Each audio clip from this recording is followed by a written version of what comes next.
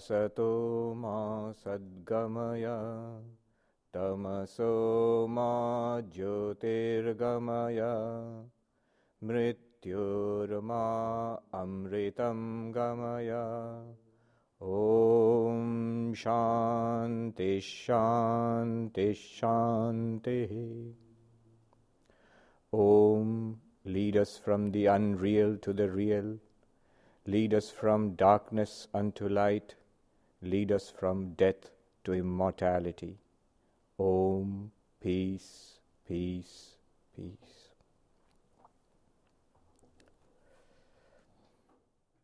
Good morning to the brave few who braved the sleet and the cold and the rain and came for the Vedanta class. Today the subject before us this morning is samsara and moksha, life and liberation.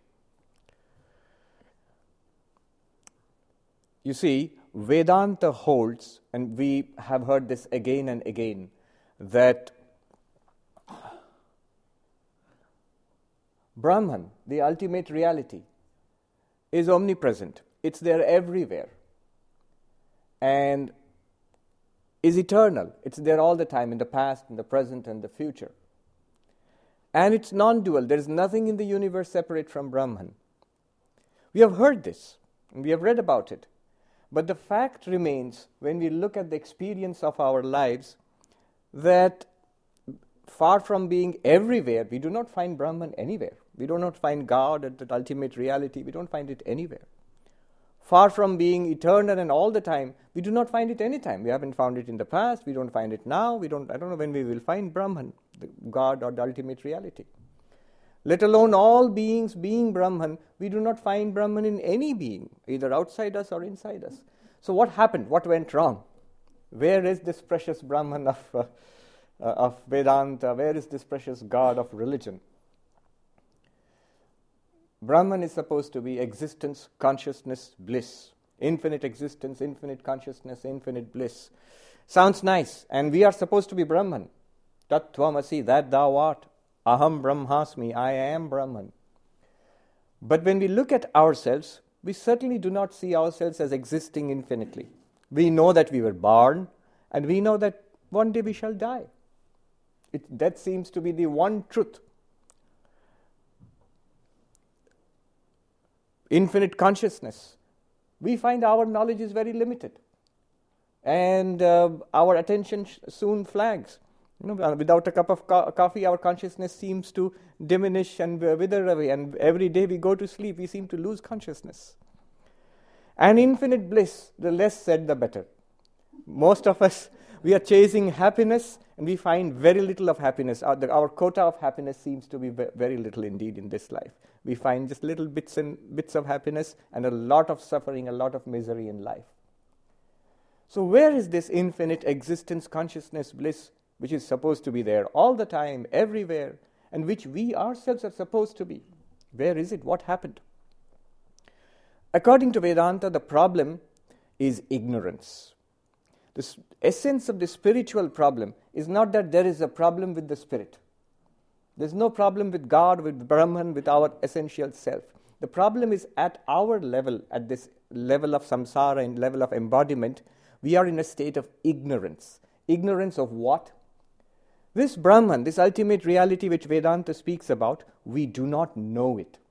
That is the essence of the problem. The problem is ignorance. This ignorance has two aspects. One aspect in Vedanta is called avarana, veiling. It veils the truth from us. It's very simple. Sri Ramakrishna in Dakshineshwar, in the temple garden of Dakshineshwar, he would sit on the little bedstead and he would show his disciples this Indian towel, a gamcha. He would take that up and hold it in front of his face and say, "Look, you can't see me now." And then he would remove it and say that, "Look, you can see me now."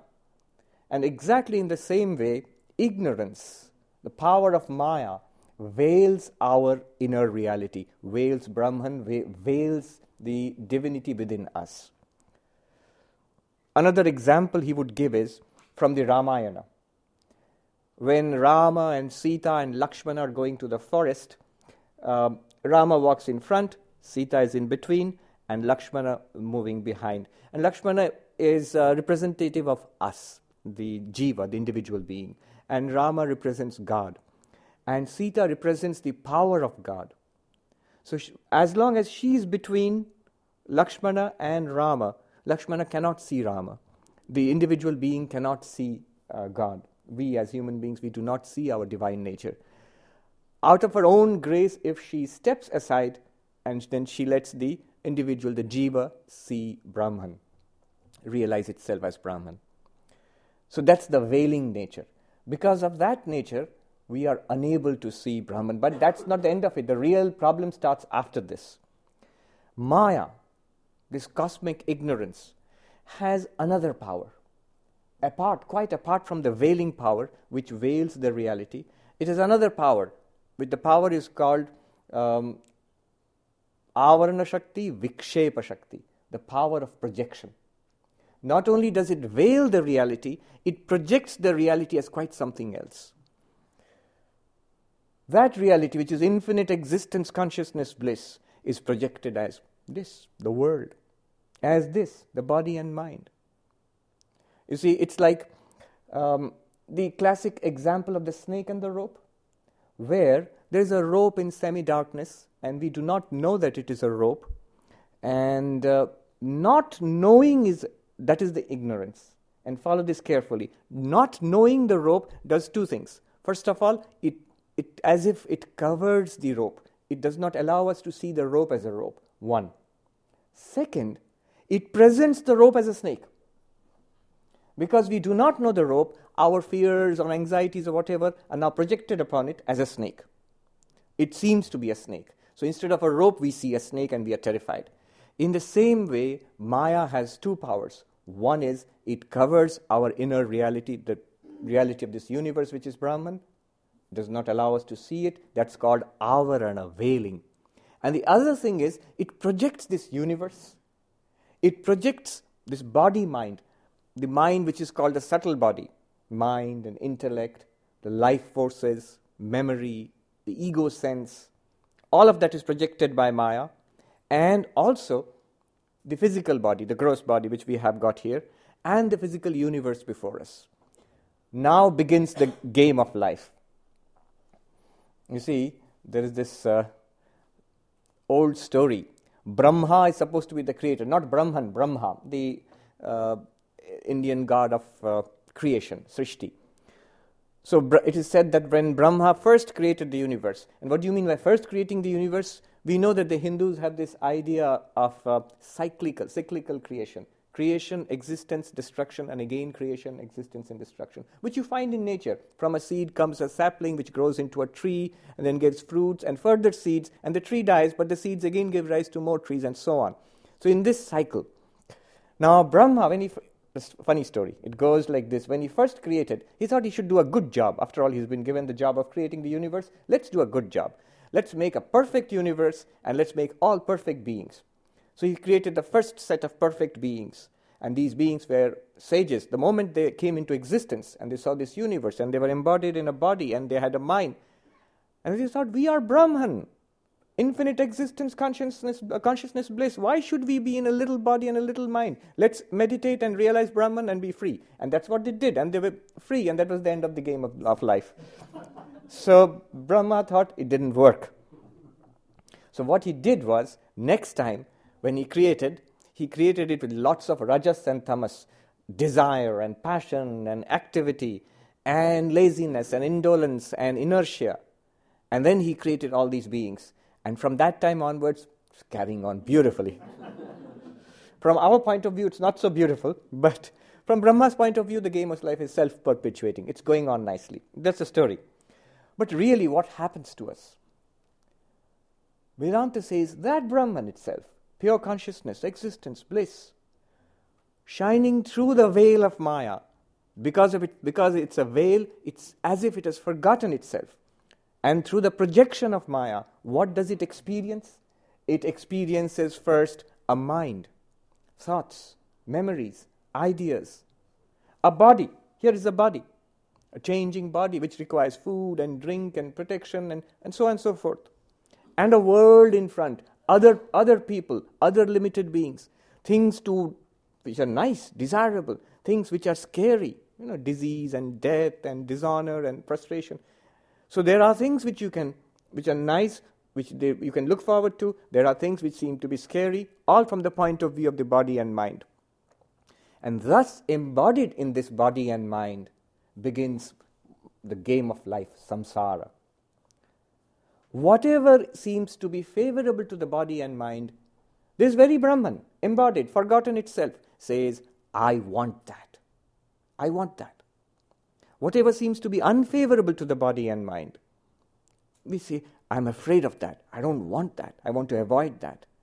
And so, desiring something and being averse to other things, in Sanskrit, raga dvesha. Desiring something and being averse to other things. This embodied being, Brahman, in this little body and mind, engages in action, starts doing things. Action, what kind of action? Trying to get something, trying to avoid something in life. And as it engages itself in action, it sets into motion what is called the law of karma.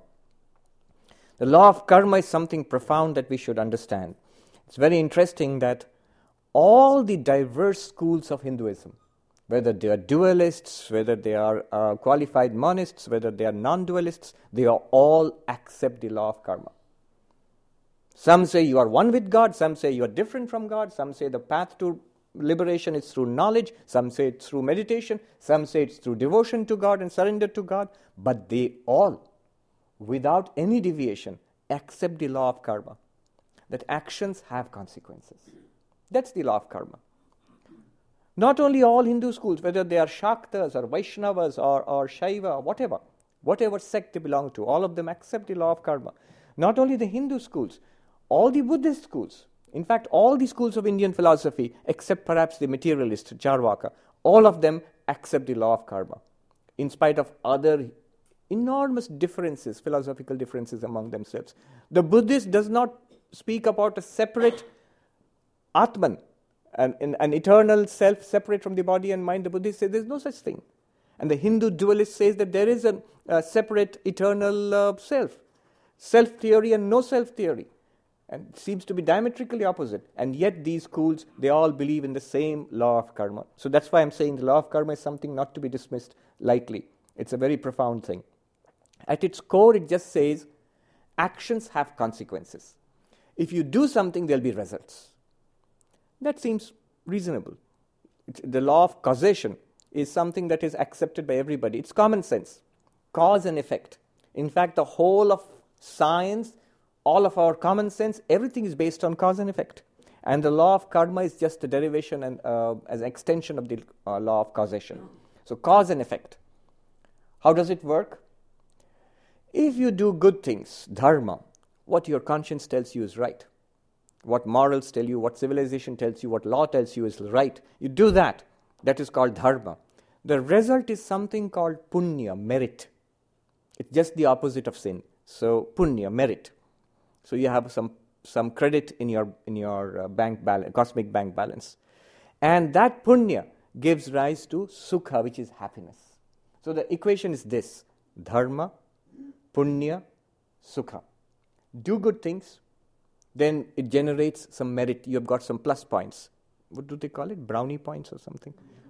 And then that produces happiness in life, in this life or the next. And if one is naughty, adharma, the result is what is called papa, demerit or sin. And the result of that sin or demerit is dukkha, suffering. Yes. So the equation, the law of karma works this way. Dharma, punya, sukha. Adharma, papa, dukkha. And once this embodied being, Brahman embodied in body and mind, thinking of itself as an individual, the Sanskrit word is jiva, individual sentient being. It engages in action, it is caught in this machine of the law of karma. Its own actions generate experiences, further experiences, pleasant experiences, unpleasant experiences, sukha and dukkha. And it does not come to an end with one life.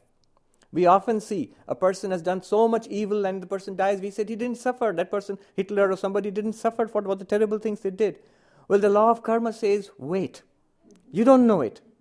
But that being is not gone. It will go into further embodiments. And the accumulated papa, the demerits, will give rise to unhappiness in future lives.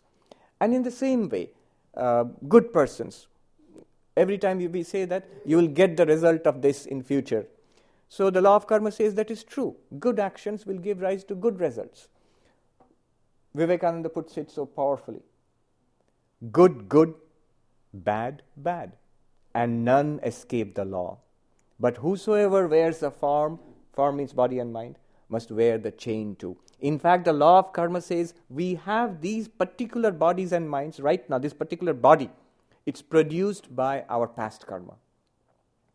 And the experiences which we are getting in this life are also the product of our past karma. We get a lot of pleasant experiences, unpleasant experiences. Often, we plan so much for our life, but when you look back upon life, you see a lot has happened without your planning. Everybody, I can see a lot of people nodding. It's true. The older you get, the more you look back upon your life, how much of what happened in your life was your own planning, your own vision, and how much of it you didn't know, it just happened. So this life, what we are getting in this life, is a result of our past lives. What we have done in past lives, it's giving results in this life.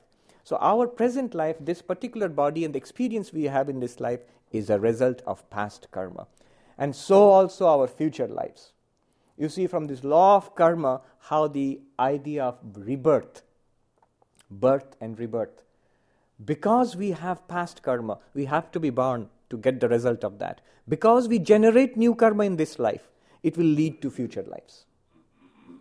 Because we see that we have so much diverse experiences in this life and we cannot explain it in this life, we must accept that they were past existences. I existed earlier. And I shall continue to exist in future. So this series of lives, birth and death and rebirth and so on, is in fact a corollary, a derivation from the law of karma. So law of karma and rebirths, many lives, they go together. And this is in fact accepted by all the schools of Indian philosophy, except again I mentioned the materialists. But the Buddhists, the Jains, and all the Hindu schools, they accept that we have many lives. Now in this life, what is it that we are looking for? We are looking for happiness. We are trying to get sukha, happiness, and avoid misery, suffering. That's in the essence, that's what we are looking for. And how do we do it? How do we do it? Let's take a look at our lives as we live it. Quite apart from Vedanta, setting Vedanta aside for the time being. One of the first things that we do when we want happiness, we look for happiness in pleasure. Good food, pleasurable, good company, movies, kids want to play games, and grown-ups too want to play games. And so, pleasurable activities, that gives happiness. But pleasure, you see, there's a professor of positive psychology, Professor Seligman, Martin Seligman. He has studied this whole search for happiness in his very, very interesting book, Authentic Happiness. How do we look for happiness, and what's a wise way of looking for happiness? And I'll relate it to Vedanta a little while later. So he says the first thing that we do is look for pleasure. So happiness, the first place where we look for happiness is in pleasure, in partying, in music, and all of this. And he says this: if you look at these attempts to get happiness from pleasure, it's strictly limited. It's limited. Why? You eat something nice, and it feels pleasurable. But it feels pleasurable at that moment. After 10 seconds, it's gone. It's gone. Somebody said, why am I dieting? Why don't I eat the things which I want to eat? He said, because, some phrase he used, it's 2 seconds on the lips and 20 years on the hips. Because 2 seconds you will get the pleasure. After that you become fat, and that you have to fight against that and go through diets and so on. So, pleasure is very momentary. It comes and goes. Not only that, it's habit forming. Habit forming means you get used to it. You get pleasure from eating one brownie maybe. When the second brownie comes, yes, that's also pleasurable. Third brownie, not so much. Fourth brownie, I'd rather not have it. And if someone forces you to take a fifth one, you might even want to throw up. So, you see, the first one gave a lot of pleasure, the second one gives less, the third one gives even less. And those of us who have studied economics, we know the first lesson we learned in economics class, the law of diminishing marginal utility, right? So each unit of consumption gives less and less utility. That's another thing he points out. Pleasure is habit forming. Once something gives you a lot of pleasure, but after some time that does not give you the same pleasure. You may want more of that or something different, some variation, otherwise you don't get that pleasure again. So it's habit forming. And there are many other problems associated with it. One may get addicted. That's how people become alcoholics or drug addicts. They go in for pleasure or relaxation or something, but then they get caught by it. Ramakrishna, he gives this example of a man standing by the riverside in flood, and things are being swept along on the flood waters. And he sees a big rug, looking expensive, being swept along. And he thought, why should it be wasted? Let me catch it. And he jumps into the fast-flowing river, and he swims out to it and tries to grab it. And then he finds when he comes close to it, it's not a rug, it's a bear, which had been swept along in the water, and the bear grabs him. And people standing on the shore of the river, they just see this person struggling with what seems to be a rug and being swept along, and they shout, "Let go of that rug, you'll be drowned, you'll be swept away, let go of that rug." And that man shouts back, "I let go of it doesn't let go of me." And that's the story of addiction. For pleasure, for relaxation, people take hold of the substances, and then substance abuse, and then it leads to the person is trapped, is actually trapped. A hunger develops in this body-mind system for that substance, and then the person can't get out of it. So there are problems with pleasure. What gives pleasure to one person may not give pleasure to another person. What gave pleasure to you when you were 6 years old does not give pleasure to you now. What gives pleasure to you now would not have given pleasure to you at 6 years old. You like classical music now, and as a teenager you might have liked rock music. So that rock music might be torture for you now, and the classical music might have been torture for the teenagers. So what gives you pleasure now might not give pleasure at other times or to other people. The professor, Seligman, says there is a higher form of happiness than pleasure. What is that? He calls it engagement. And he has this equation. Happiness, H, is equal to small p, pleasure, plus E, engagement. If you are one of those few people who are lucky enough to find joy in your work, if you are one of those few people who is lucky enough to get paid for doing what you anyway enjoy doing. A pilot, in an interview, he said, "I'm the luckiest person in the world. They pay me for doing what I would gladly do for free." They're for flying a plane. So the people who enjoy what they do, they get engagement in their work. So their minds and their skills are absorbed and challenged, and they kind of get engagement. There's a whole psychology behind this, the psychology of flow, where you're fully engaged in your activity. It might not be a profession. Sometimes people are not interested in the profession. They're just doing it to earn money. But then they have a hobby. Then they have a pastime. Maybe somebody plays something. Maybe somebody is a musician or an artist as a part-time thing. And they get joy there, engagement there. Now the point is, the happiness that you get from engagement is of a different kind than the happiness you get from pleasure. And it's a greater kind of happiness. Engagement need not be pleasurable. When you're working hard at something, or maybe you're a musician, you're practicing hard, that may not be pleasurable. It's hard work. Often it's not pleasurable, but it's deeply satisfying. You see, it's the difference between learning to play a musical instrument yourself and sitting back on the couch and watching a musician play an instrument. Learning to play a game yourself and going out there and playing, or sitting back and watching a game on TV. The game on TV might be a better game than you play, but the happiness there is pleasure. It's passive. One sign of pleasure is it's passive. You absorb it. Whereas if you go out there and play, your skills, your energy, your attention is engaged there. That's engagement. That's not passive pleasure. So that gives you actually greater happiness. engagement. Some work. You see, it's one of the great illusions. We think that work is distracting, work is unpleasant, it's something that you have to get over and then go back, and the real happiness will be when you go back and relax on your couch and or watch TV, what do they call it? Couch potato. So that will be happy. But actually, Seligman shows that surveys have been taken. When you actually ask a person in the middle of work, rate your happiness right now, and they consistently rate themselves at giving themselves high levels of happiness when they're actually doing something. Later on, when they're not doing something, when they're asked to think about work, how happy are you at work? They rate themselves very low. They think, no, I'll be unhappy at work. Actually, when a person is working, if you ask, are you feeling good? Are you engaged? Are you feeling alive? Yes, I am. So there's an illusion. We seem to think that work is unpleasant, and so we should not be happy in work. But we are actually happier in work, in engagement, than in pleasure. And then Seligman goes on to say, there is a higher level of happiness than that. There's actually a higher level of happiness than engagement. And that he calls meaning, M. So H, happiness, is equal to P, pleasure, plus engagement, E, plus M, meaning. If you are one of those rare few people who find a purpose, a higher purpose, a deeper meaning in life, that meaning gives much higher happiness. See, for example, I have seen people who are well engaged in their careers. I've seen people in India who were dot-com millionaires in Silicon Valley in California, and they gave up their job.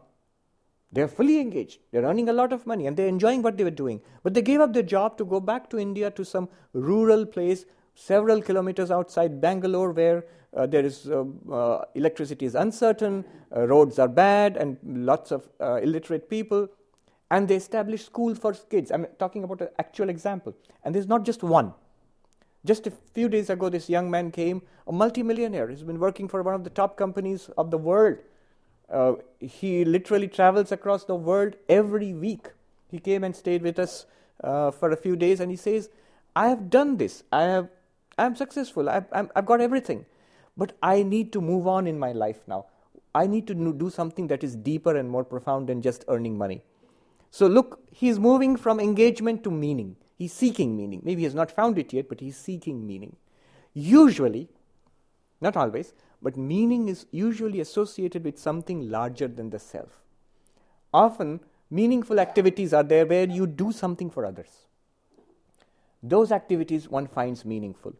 That's why Seligman points out that mothers have a natural advantage because they automatically care for others, and their meaning in life is, for a long time at least, until the children grow up, the children are their meaning in life. So automatically they have some meaning in life.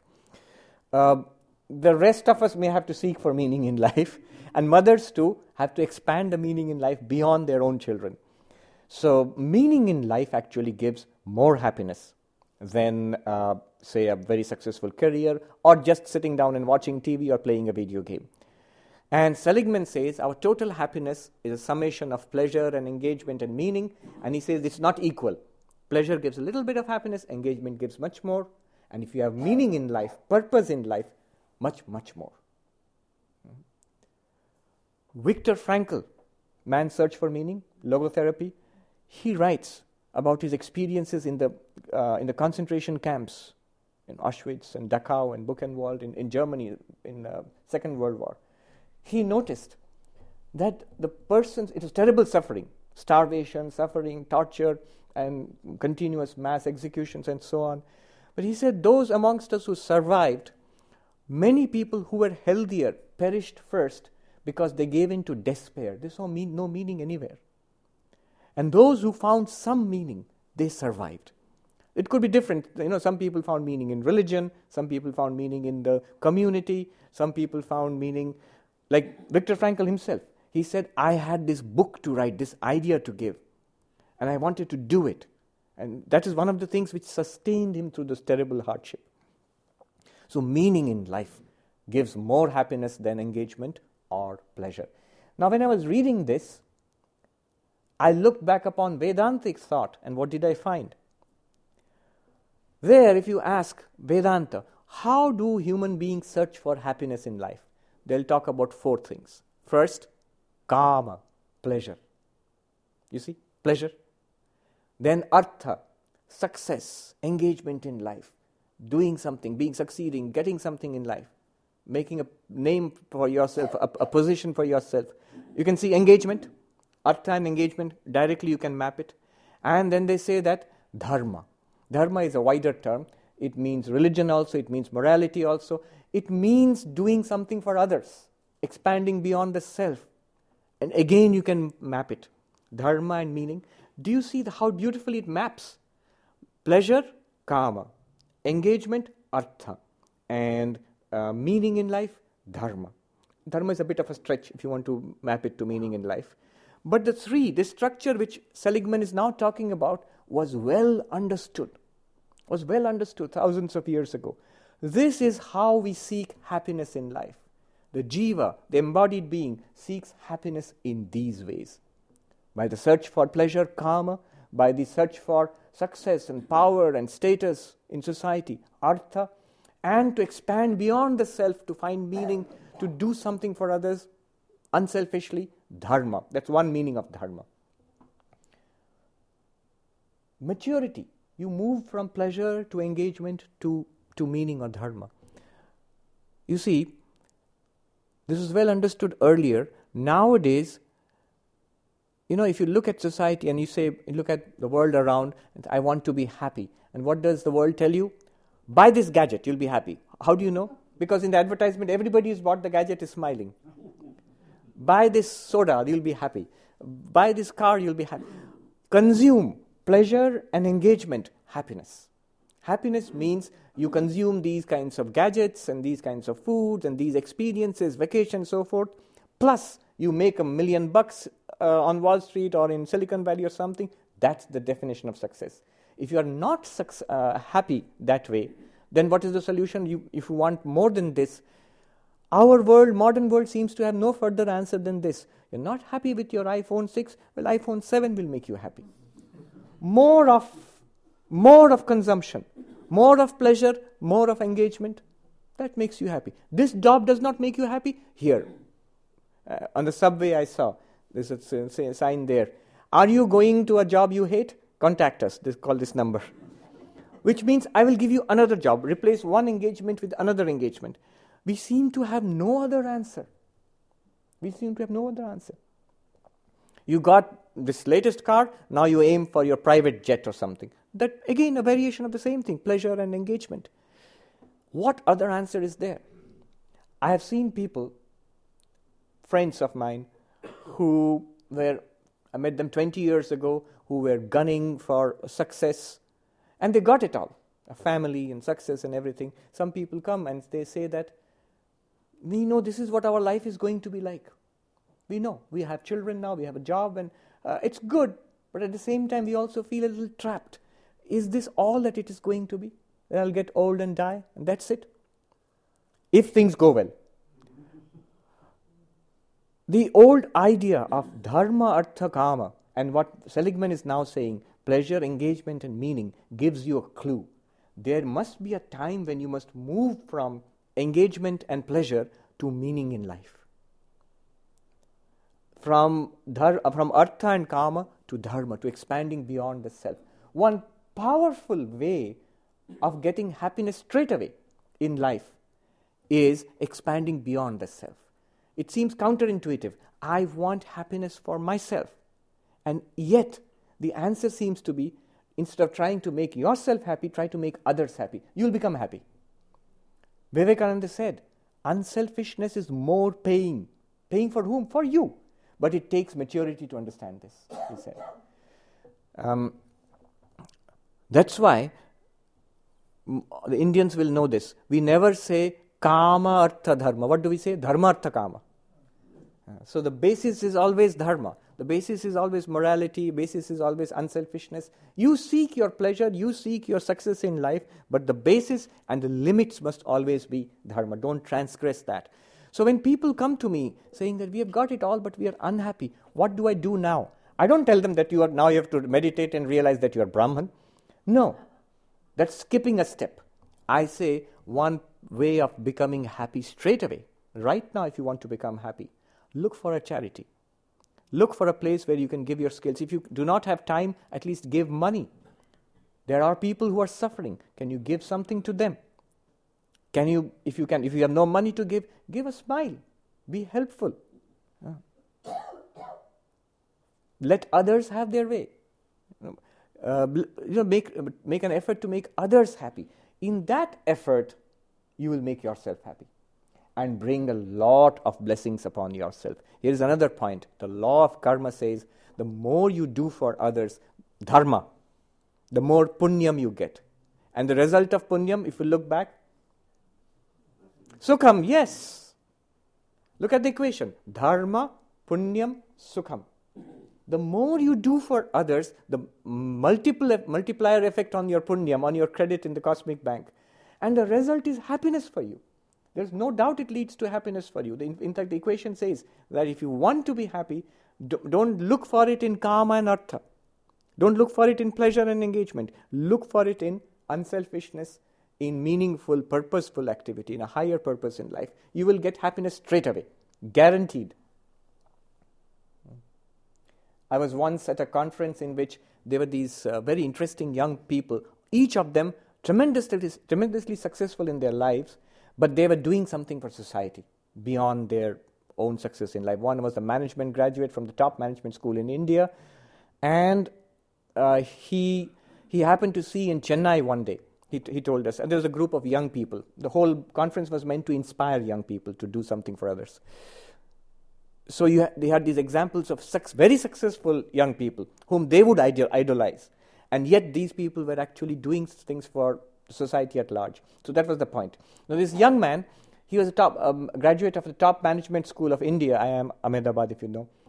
And one day in Chennai, he saw this poor man on the homeless person on the pavement eating dirt because he had no food. Maybe he was mentally ill also, eating dirt.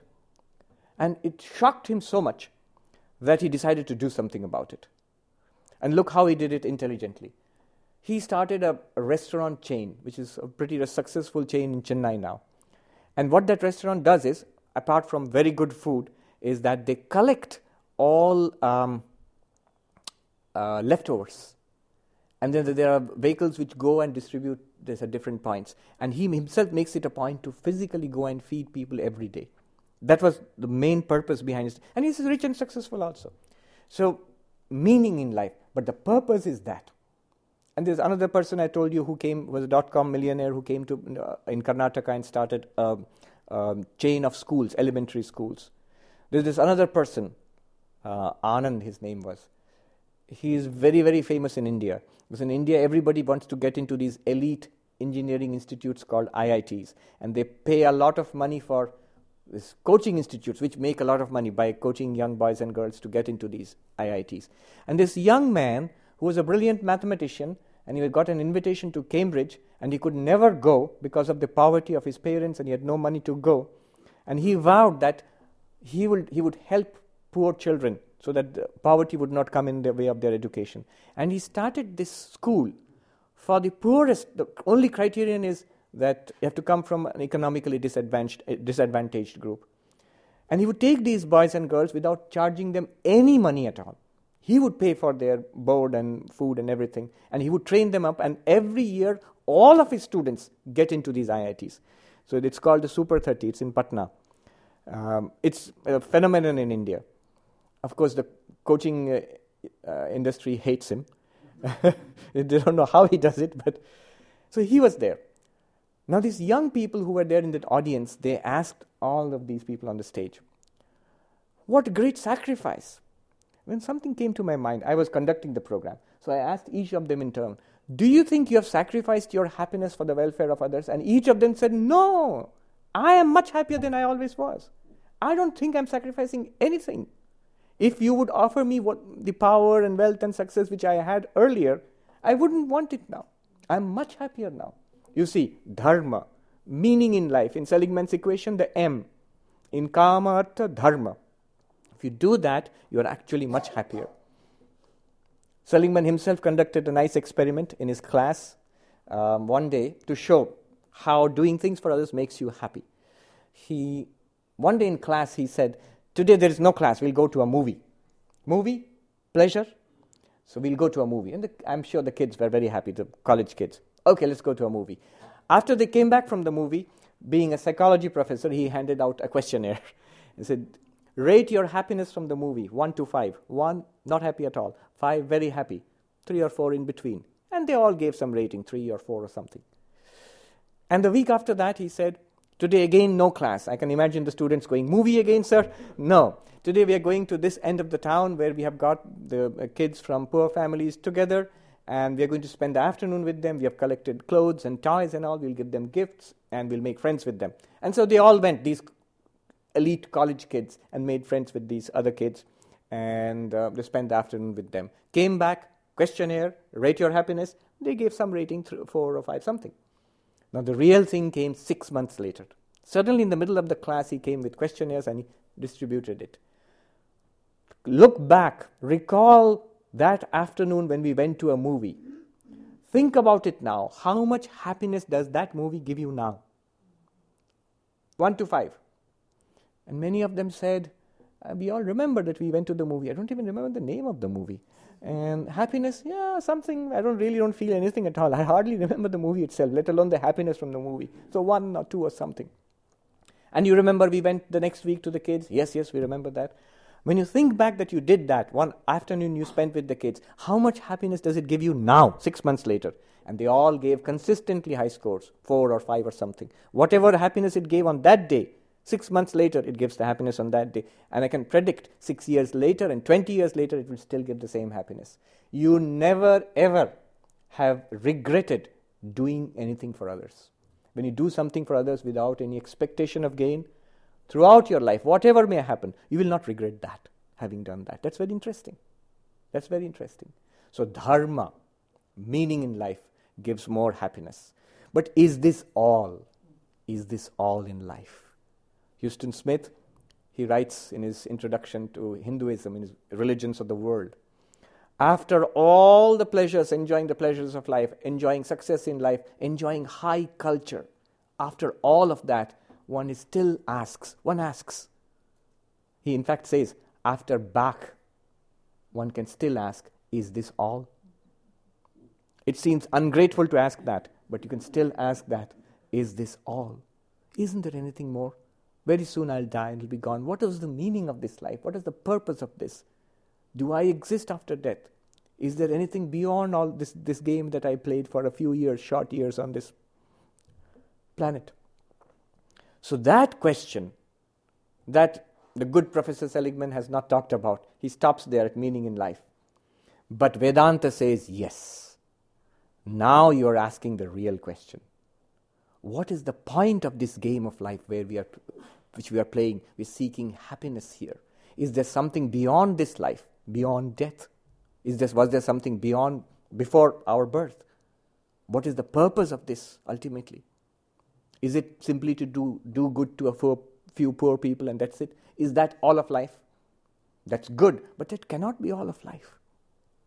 If you have this question, and I'm sure you have it, that's why you have come to the Vedanta Society, then Vedanta says, at last you are asking the real question. Who am I? What is the meaning of life? Does God exist? Is there anything after death? These are the profound questions. These are the deepest questions of life. And yes, there is an answer to that. That's called moksha. Moksha literally means freedom. Freedom from what? Are we trapped? It doesn't seem so. But yes, according to Vedanta, the law of karma has us in its clutches. We are bound by cause and effect. We go from life to life. We seem to be trapped in a narrow track and there seems to be no getting out of it. So this can be expand beyond this. Is there something beyond this? Death seems to be an end. Whether it's pleasure, whether it's engagement, whether one is a drug addict or one is a successful millionaire or one is the greatest social worker the world has ever seen, whatever it is, death, great equalizer. Finished at that point. Anything beyond that? And Vedanta says, there is something. There is something really, really great if you investigate, if you care to investigate. And Swami Vivekananda would put it this way. He would quote from the Upanishads. This one mantra, one verse, ancient, which seems to encapsulate the promise of religion and spirituality. All religion, spirituality, you put it in this one verse. And he was fond of chanting it. When in the United States, in New York, he would chant this. Sonorous Sanskrit, and then he would translate. What does Vedanta say to this final question, the greatest of questions? He says, Shrinvantu Vishve Amritasya Putraha Aye Dhamani Divyani Tastu Vedaham Purusham Mahantam Aditya Varnam Tamasah Parastat Tameva Viditva Ati Mrityumeti Nanyaf Pantha Vidyate Ayanaya. What does it mean? Beautiful, very poetic. In ancient times, some rishi, some great sage, we don't know who, stood up and said, Listen, ye children of immortal bliss, Amritasya Putraha, addressing all of us as children of immortal bliss. Now look, the one truth that we know of our lives is that we are mortal. We are born and we shall die. And the sage calls us children of immortal bliss. If there are gods in higher heavens, you also listen to me. What I'm going to say, you do not know also. This great secret. And all are deluded by the veiling power of Maya, the Avarana Shakti. Now we are going to pierce that primeval veil, which is at the root of this life of ours, of samsara. What does he say? Vedaham Purusham Mahantam. I have known that infinite being. There is an infinite being which I have known. All right, supposing such a thing is there, what's it like? Aditya Varnam, blazing forth with the light like the sun. Not a material light of the sun, but the light of infinite consciousness and awareness. Aditya Varnam literally means golden hued like the sun. Tamasah Parastat, forever beyond darkness. That existence is forever beyond darkness. Beyond darkness means beyond the darkness of death, beyond the darkness of limitation and sorrow and misery, this constant seeking and striving, it's beyond that. Tamasah Parastat. Tameva Viditva. What good is it to know that? Knowing that alone. Tameva Viditva Ati Mrityumeti. One goes beyond death. You see, this fundamental condition of human life, everything comes to an end with death. Vivekananda said, saints die and sinners die, emperors die and paupers die. The most learned of persons dies, and the most ignorant of persons dies. Death is the common truth that we have, whether you're religious or not religious, whatever you are. And here it says, there is a way to go beyond that. Immortality is there. Such a thing exists. And that is the promise of every religion. Different language, different mythology, different philosophy and theology, but basically there is something transcendent beyond this world of appearances. And he says, Tameva viditva ati mrityumeti, knowing that alone one goes beyond death. Nanyaf pantha vidyate ayanaya. There is no path other than this. Aren't there any other paths to happiness? You just said pleasure and engagement and meaning. I can do so many things in life. Can't I be happy with those? No. None of them promise permanent happiness. None of them promise deep and profound and lasting happiness. None. Not even the greatest of doing good to others. That's good. That's a great blessing. But that's also not permanent. You have to pierce through the veil of Maya, because of which we see this game of life and see what lies beyond the veil of Maya. Beyond the veil of Maya is the face of God. You have to see that. And Vedanta goes one step further. Advaita Vedanta, non-dual Vedanta, goes further and says, this infinite being is you yourself. If you only would know yourself as you truly are, you would find this being.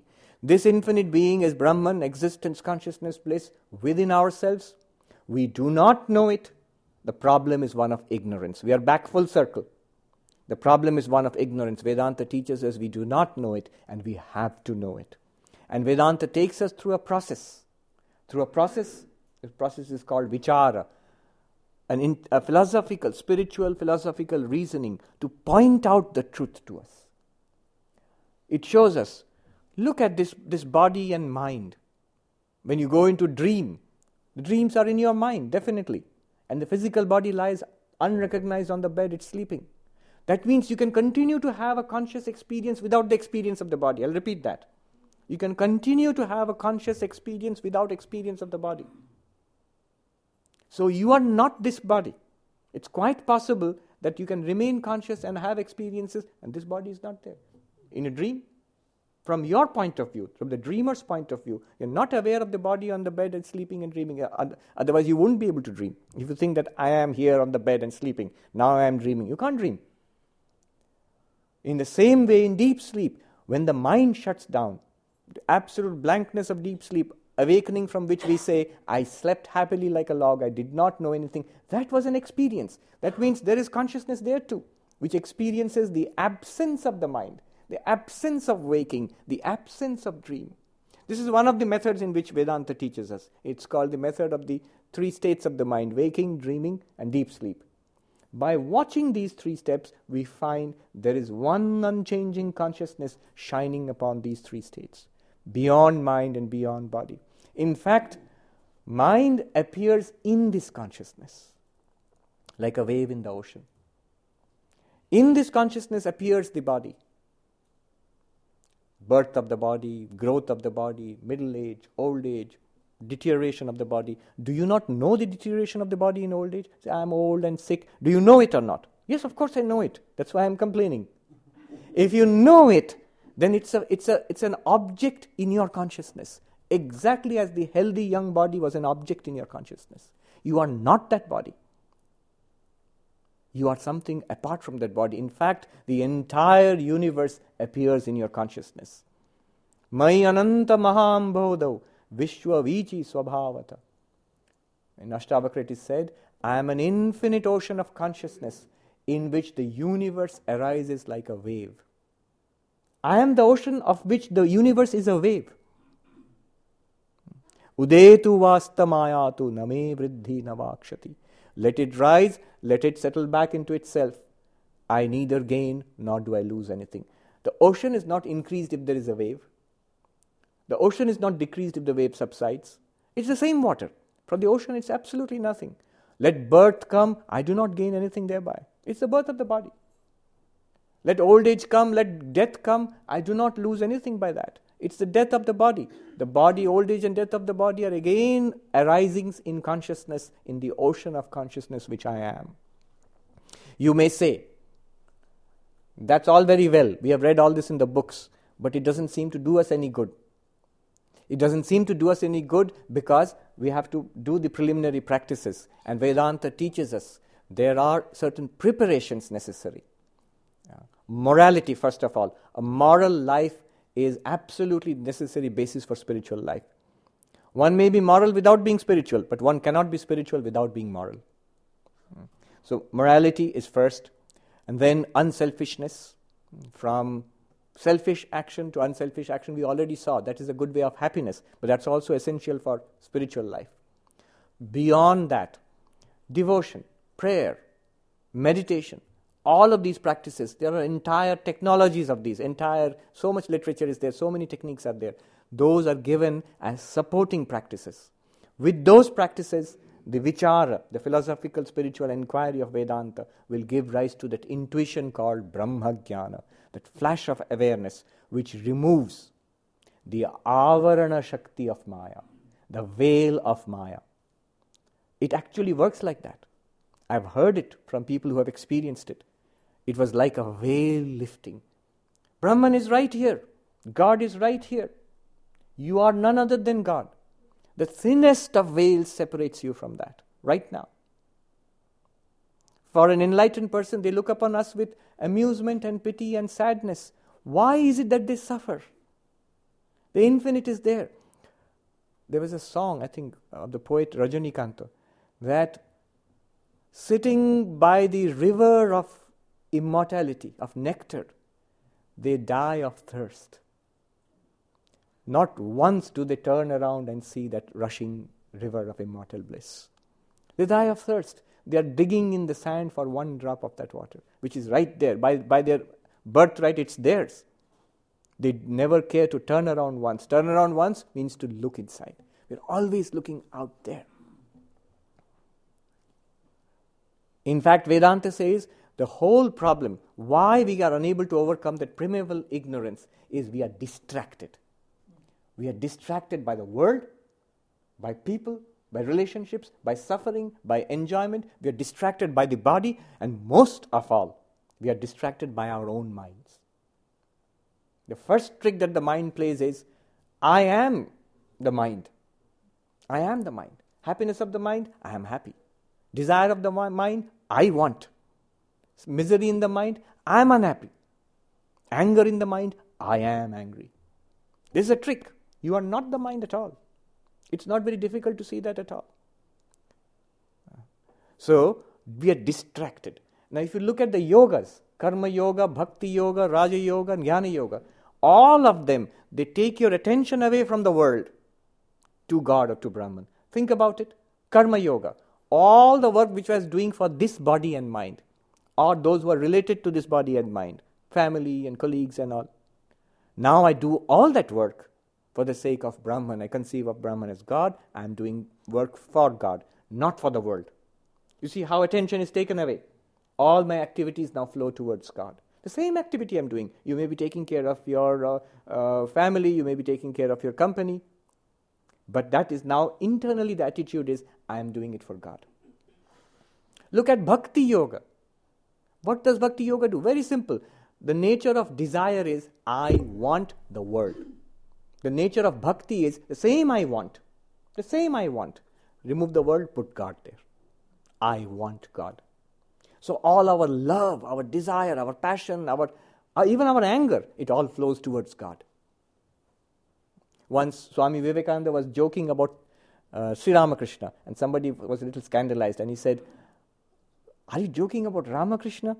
And Swami said, why should I joke about you? Meaning thereby, when I talk about anything, even when I joke, it will be about the highest. I will not come down. I will not stoop down to that level of worldliness. Look at Raja Yoga, the path of meditation. Our thoughts are continuously going outwards. It's about things and people and happenings in the world. I collect it all and focus it inwards. Think about the higher self, about Brahman. See, attention, every place the attention is being collected from the world outside and taken in. You are not going to become God. You are that. You have to pay attention to that fact. All the yogas do only that. They take the attention scattered in the world, collect it, bring it back. They take our actions scattered in the world, collect it, bring it to God. Our affections, our desires scattered in the world, collect it, bring it to God. Our thoughts scattered in the world, collect it, bring it to God. That is Karma Yoga, that is Bhakti Yoga, that is Raja Yoga.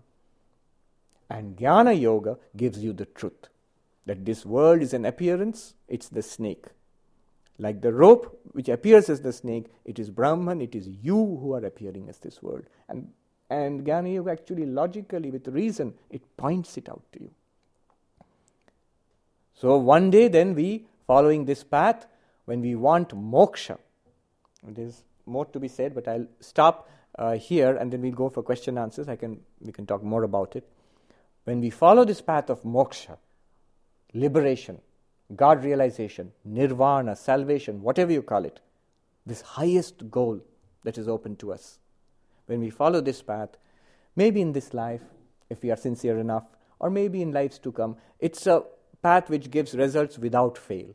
Krishna says in the Gita, definitely you will get the result, either in this life or at the worst in some time to come, and you will get liberation. That intuition will come when the veil of Maya, the Avarana Shakti, will fall away. What about the projection, this world? The projection will continue. That projection which was a source of temptation and terror for us, of misery and fear for us, that projection will become a playground. It's your projection. You will see you are the world. Or if you are devotionally inclined, you will see my beloved Krishna or Christ. Or that is appearing as this entire world. Dashrath ka beta ghat ghat mein leta, in Hindi they say. The son of Dashrath, King Dashrath, Rama, I see that the same Rama is in all beings, in everywhere. That will become the experience. Then the samsara itself will become moksha.